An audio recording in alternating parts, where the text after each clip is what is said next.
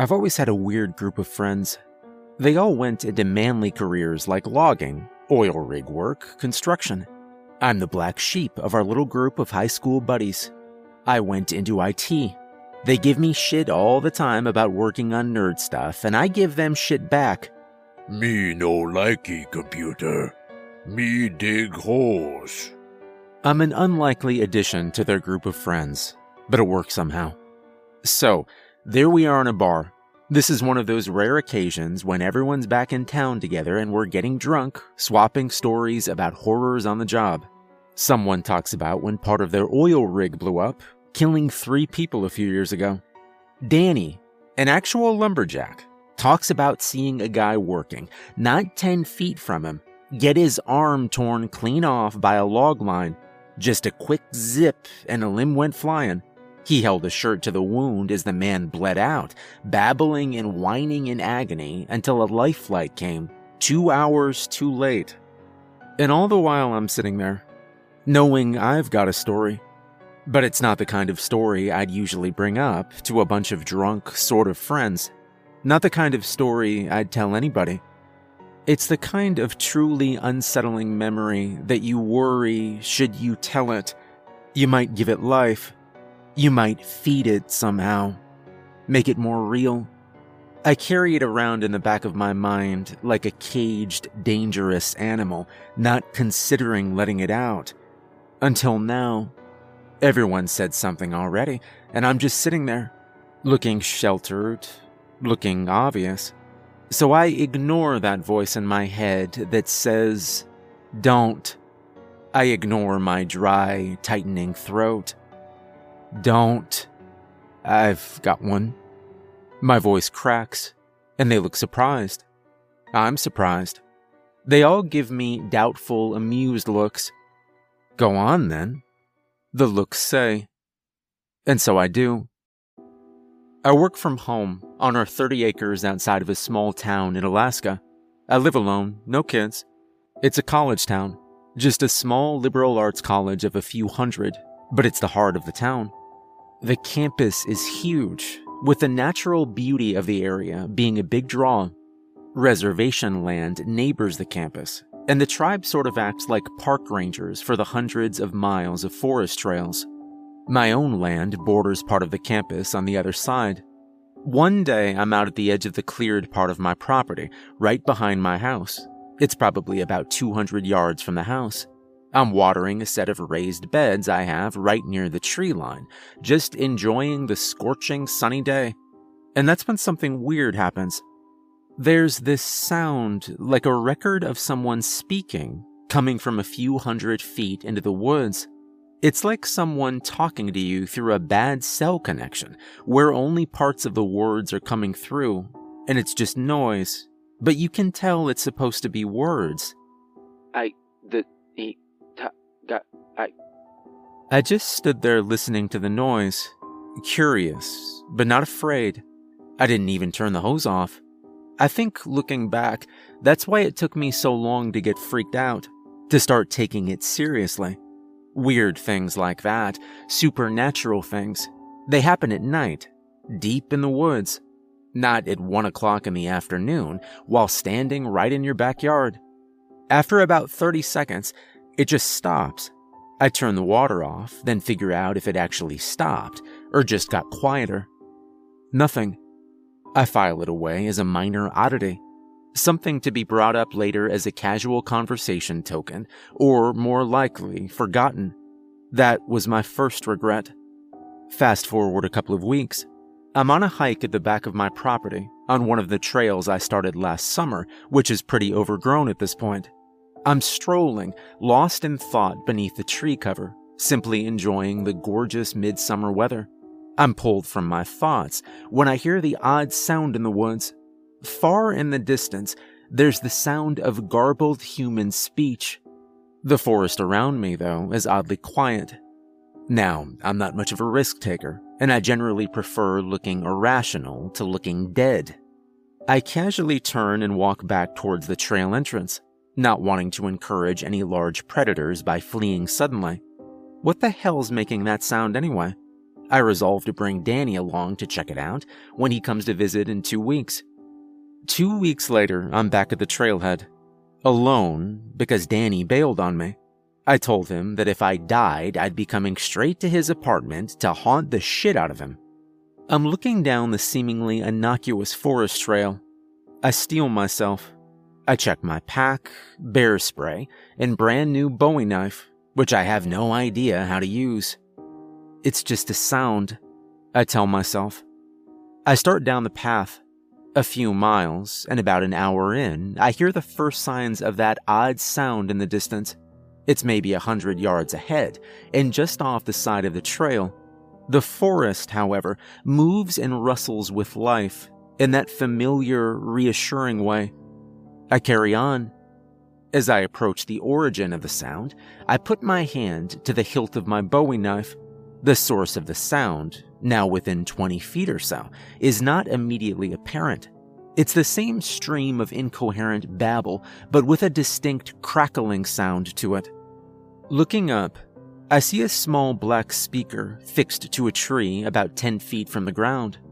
Huh? Fairly confident the speaker poses no threat, I take my hand from my knife and inspect it. Written on the side of the speaker in white paint is the name of the local college and the words Forestry Department. Ah, a clue and a reasonable explanation. Go figure. Content that I won't have to stab anything or haunt any apartments this day, I head back home. During a slow day the next week, I call the forestry department of the college. Yes, I'd like to speak to the dean. No, I'm not a student. No, they don't know I'm calling. The dean answered in a bored voice, but seemed eager to answer my questions, as if I were the highlight of an otherwise mundane day. As it turns out, the speaker is, or was, a sort of live art project in which students could write and record poems to be spoken aloud in the forest. It's solar paneled, but he suspected the connection to the speaker I found had gone bad. Once per semester, someone was supposed to come out and upload new MP3s to a waterproof MP3 player near the base of each tree. He went on to say that they discontinued the project due to outcry from the nearby tribe. Initially, he ignored their request to take down the speakers, but the vice president of the college eventually stepped in when complaints persisted, worried about souring good relations with the tribe. They'd probably missed my station when they went to take them all down, he said. Mystery solved. Hiking season passes without incident. About a month after the snows finally melt, I decide to go on another hike on the trail with the speaker. I've got some overnight camping gear with me, and I plan to camp out near my turnaround point, a few hours away. I almost miss the speaker when I'm about an hour in. It's completely silent now. I stop to poke at the electronics a bit, but there's nothing obviously wrong with it. The fraying connections appear to have finally worn out over the winter. I continue down the trail. About 2 hours later, I've set up my tent and prepared a simple camp. It's late afternoon, but I'm restless. And with a few hours of daylight left, I decide to walk ahead of my turnaround point for a little bit. I pick a little offshoot trail that leads upward, perhaps with the promise of a nice view. Just a few minutes into the walk, my mind is drifting. I'm just soaking up the late afternoon sun and basking in the first good weather of the season. I've picked the perfect time to explore. Damn, this is nice, I think to myself. And a moment later, I hear that familiar, unsettling sound of speaking in the distance. I pause on the trail, my brain still registering the noise as something innocuous. This sound is a little different, and even so far away, I can tell that it's a higher quality than the first speaker. I get closer, and have to go a little off the trail to make out the words. It's definitely missing that crackly sound, so I can easily make out the words. It's the sound of a woman reading poems, just as the dean said. Less perturbed than I once was, I decide to sit on a rock near the speaker, pull out my water, and take a little break. I'm sitting there listening to the sounds of the forest and the voice reading the familiar poems. It still feels a little eerie, though, and after just a few minutes, I decide it's time to get going again. I toss my water bottle into my pack and stand to leave. And that's when I hear the other voice. Someone nearby is babbling these crazy nonsense words. I perk up, curious, but not yet afraid. It has this strange warbling sound, like the natural rise and fall of pitch in a sentence, but in all the wrong places. Like someone turning random words in a sentence into questions. It's the kind of sound you'd laugh at if you weren't alone in a forest, miles and miles from help. The forest goes dead silent around me, as if flipping a switch. The sound begins trailing close through some thick brush in front of me. I'm totally frozen in place, just listening to this ridiculous noise like a giant basso baby voice. I utter under my breath, "What the hell?" I see just a glimpse of something coming through the brush, and then my trance is broken.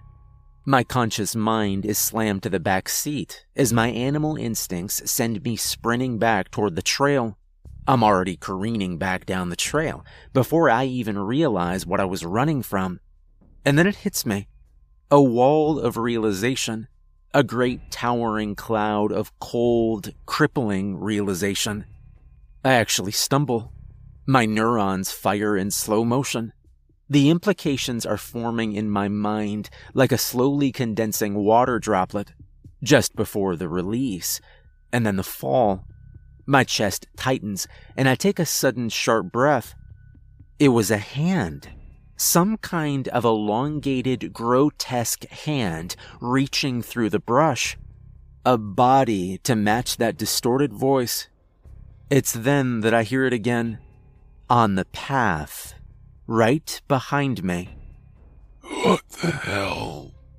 It warbles, like it's learned a phrase for the first time, and it's trying it out loud. And then I'm running. I'm barely touching the ground, feet flying down the tight forest trail in the late afternoon sun. Tree branches are slapping at me as I barrel down the path, careless, mindless. My nerves are on a knife's edge for the entire sprint back to camp. Ears pricked, skin covered in goosebumps, I enter a clearing and slow to walk cautiously into camp, my hand hovering lightly over my Bowie knife. I see my tent in the small clearing, where the main trail splits into these smaller tributaries. The tent sits in the shade, flap partially open. I stop, staring at it. It would take about 10 minutes to pack it up. I contemplate it for about half a second. Nope.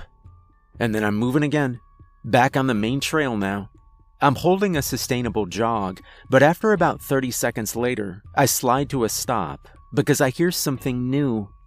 And then I hear nothing. A quiet deeper than anything before. No distant birds, no rustling leaves, no quiet breeze or chirping insects. There's only complete and unnatural silence. It's almost suffocating. It's like having a giant glass jar dropped around me. 1 second, there's a rich blanket of forest sounds, and the next, it's like I'm in a vacuum. I freeze. I can feel my heart pounding out of my chest, but otherwise I'm as silent and still as the forest around me. The air is hot, still, and dead on my sweaty skin. Like standing in a silent summer attic. An odd thought occurs to me, an intuition that I shouldn't move. People always get that feeling like they're being watched, but it isn't quite like that. It's not like being watched, it's like I'm being examined, and my gut's telling me to blend in, to do what the bugs and the birds and the trees are doing. Sit still and wait. Do as they do. This isn't something you run from. Do as they do. And survive. So I wait, frozen in an awkward position mid-stride, mid-breath, refusing to even blink or look around. I stand there, like a store mannequin in the closet, watching through wooden slats as something very bad looks back at me. Trying to figure out if I'm actually a mannequin or just something pretending. We look at each other like that, this force and I, for 10 seconds. My head is swimming with terror. 20 seconds. My lungs are screaming for air and my heart is pounding. Still, it examines me. And suddenly, the gaze is broken. Its focus on something else. My vision narrows to a pinpoint because my brain is clamoring for oxygen. Far off, I hear a rustle of leaves. And then slowly it comes my way. Not the rustle of a creature, but a great collective exhale from the forest. The sound of the forest returns in great sweep past me. I bend, put my hands to my knees, and join in with a heaving gasp of my own. The rest of the trip back is a barely restrained panic. I jump at every twig snapping, but I'm in a forced calm, because the logical part of me knows I can't run forever. I set my pace at a brief hike for 2 hours, into the late evening. It's getting dark by the time I get back to my property. In the bar, my friends are all statue still, faces slack. No one's touched their drink in 5 minutes. My whole body's shaking as I absent-mindedly run the fingers of both hands up through my hair. It was like I was staring down the barrel of a gun I couldn't see. But I knew that if I had so much as twitched, I wouldn't be here right now. It would have known I was there. It would have known I was real. And I never went back for that tent, I say, taking a sip of my beer and taking a little grim satisfaction in my friends' stunned, distant faces. They let out a few half-hearted, nervous chuckles at my attempt to lighten the mood, but otherwise everyone seems intensely interested in their drinks, the table, or the floor. "Shit, man," one of them eventually says. "Yeah," I reply. We're all pretty quiet, and unusually pensive until we pay our tabs and leave the bar. On the way out, one of my buddies pulls me aside and asks, "Was that really true? All of it, I mean." I just sort of squint and look up at the stars in the Alaskan sky. Eventually, the words I'm looking for come to me. There's shit out there that no one can explain. Things that don't have names.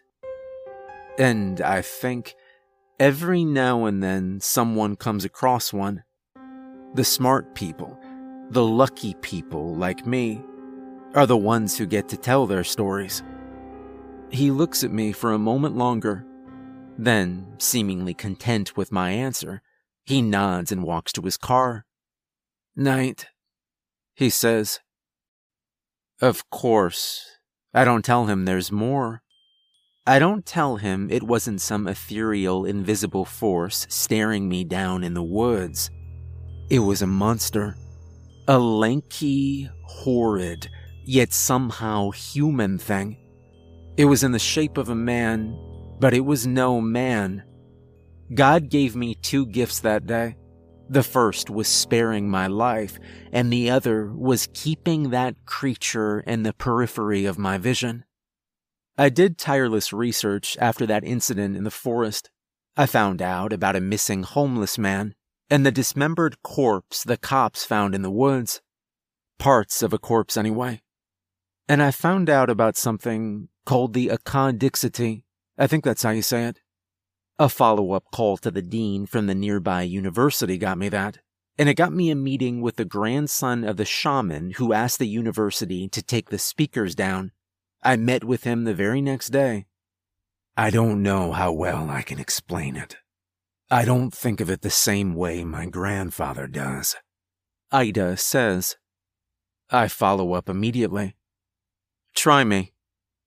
You know how everything that's alive today has some of the same DNA? Like, if you go back far enough, we all have a common ancestor. Even really different things like germs. Well, I think the Akadixity are in that family tree. I think they come from something else. He sort of trails off, perhaps expecting skepticism from me. 2 days ago, maybe. But he doesn't know that I have good reason not to be a skeptic. These things aren't a joke, you know. He tells me, fingers wrapped around a frappuccino. People at the college think my grandfather's crazy. They only listen to him because he's respected in the tribe. But even though they respect him, most of the tribe thinks he's crazy too. Do you think he's crazy? I ask him. About this? He looks grave, and the sudden seriousness from this man surprises me. No, he's not crazy. He's not crazy. Because I saw one. It was like 5 or 6 years ago. I was out in the woods on an ATV, just weaving through trees, and I was going too fast. I was stupid back then. I did a lot of stupid shit. Anyway, I'm in some pretty sparse woods, so it's easy to see far off, and I see this animal laying down in the distance.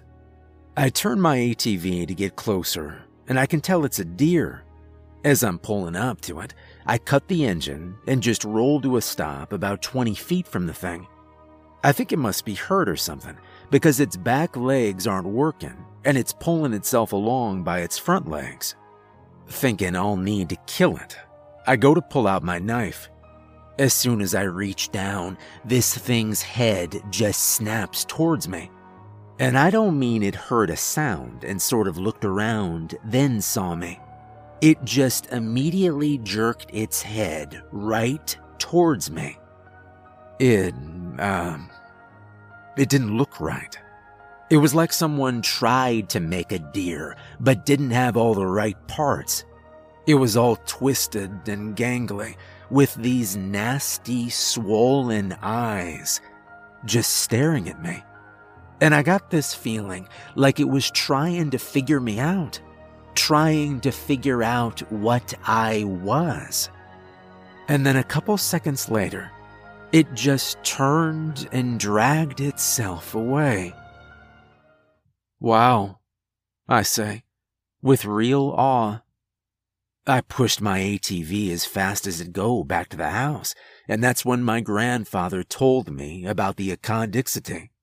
He said they were bad spirits that spawn deep in the forest. They're attached to signs of life, noise, sight, stuff like that. And when they find something alive, they sort of copy it, but they disassemble it first. Once they've copied something, they try and find more of it to make a better copy. I don't really know why. It's just what he told me. Most of the time they're harmless, but every now and then one shows up in the shape of a deer, a dog, or something else. And then some men go out and take care of it. Huh? So what did they do about the one you saw? They went out to find a deer. A real deer. When they caught one, they brought it to the Akadixite. The only way to kill them is to make them copy something already dying. We sat in silence there for a moment, drinks forgotten. I saw one. What? He says, surprised. And I think I know why your grandfather wanted the speakers taken down. What he was afraid of. It happened. Wait, slow down. What are you talking about? There's a human Akadixite out there. A few hours later, we're standing at the trailhead behind my apartment. It's turning into evening now, with only about an hour of real daylight left. There's a group of men nearby from Ida's tribe, talking to each other in hushed voices. Behind them are a dozen or so women and children, and some of the women are crying. Ida, what's going on? I ask in whispered tones, but he motions for me to wait as the circle of shaman breaks up. An older man in his early 60s, who I assume is Ida's grandfather, walks over to us at the entrance to the trail. He doesn't stop to talk to us, but just nods his head in our direction and continues past us down the trail. He has a wiry sort of strength to him, Despite his age, and the feathered garb and war paint on his body lent him an air of danger. I see an ornate stone dagger on his belt as he goes. Eventually, I speak. "When's he coming back?" And Ida just gives me this flat, mournful look. "He isn't coming back." And then I remember Ida's words. The only way to kill them is to make them copy something already dying.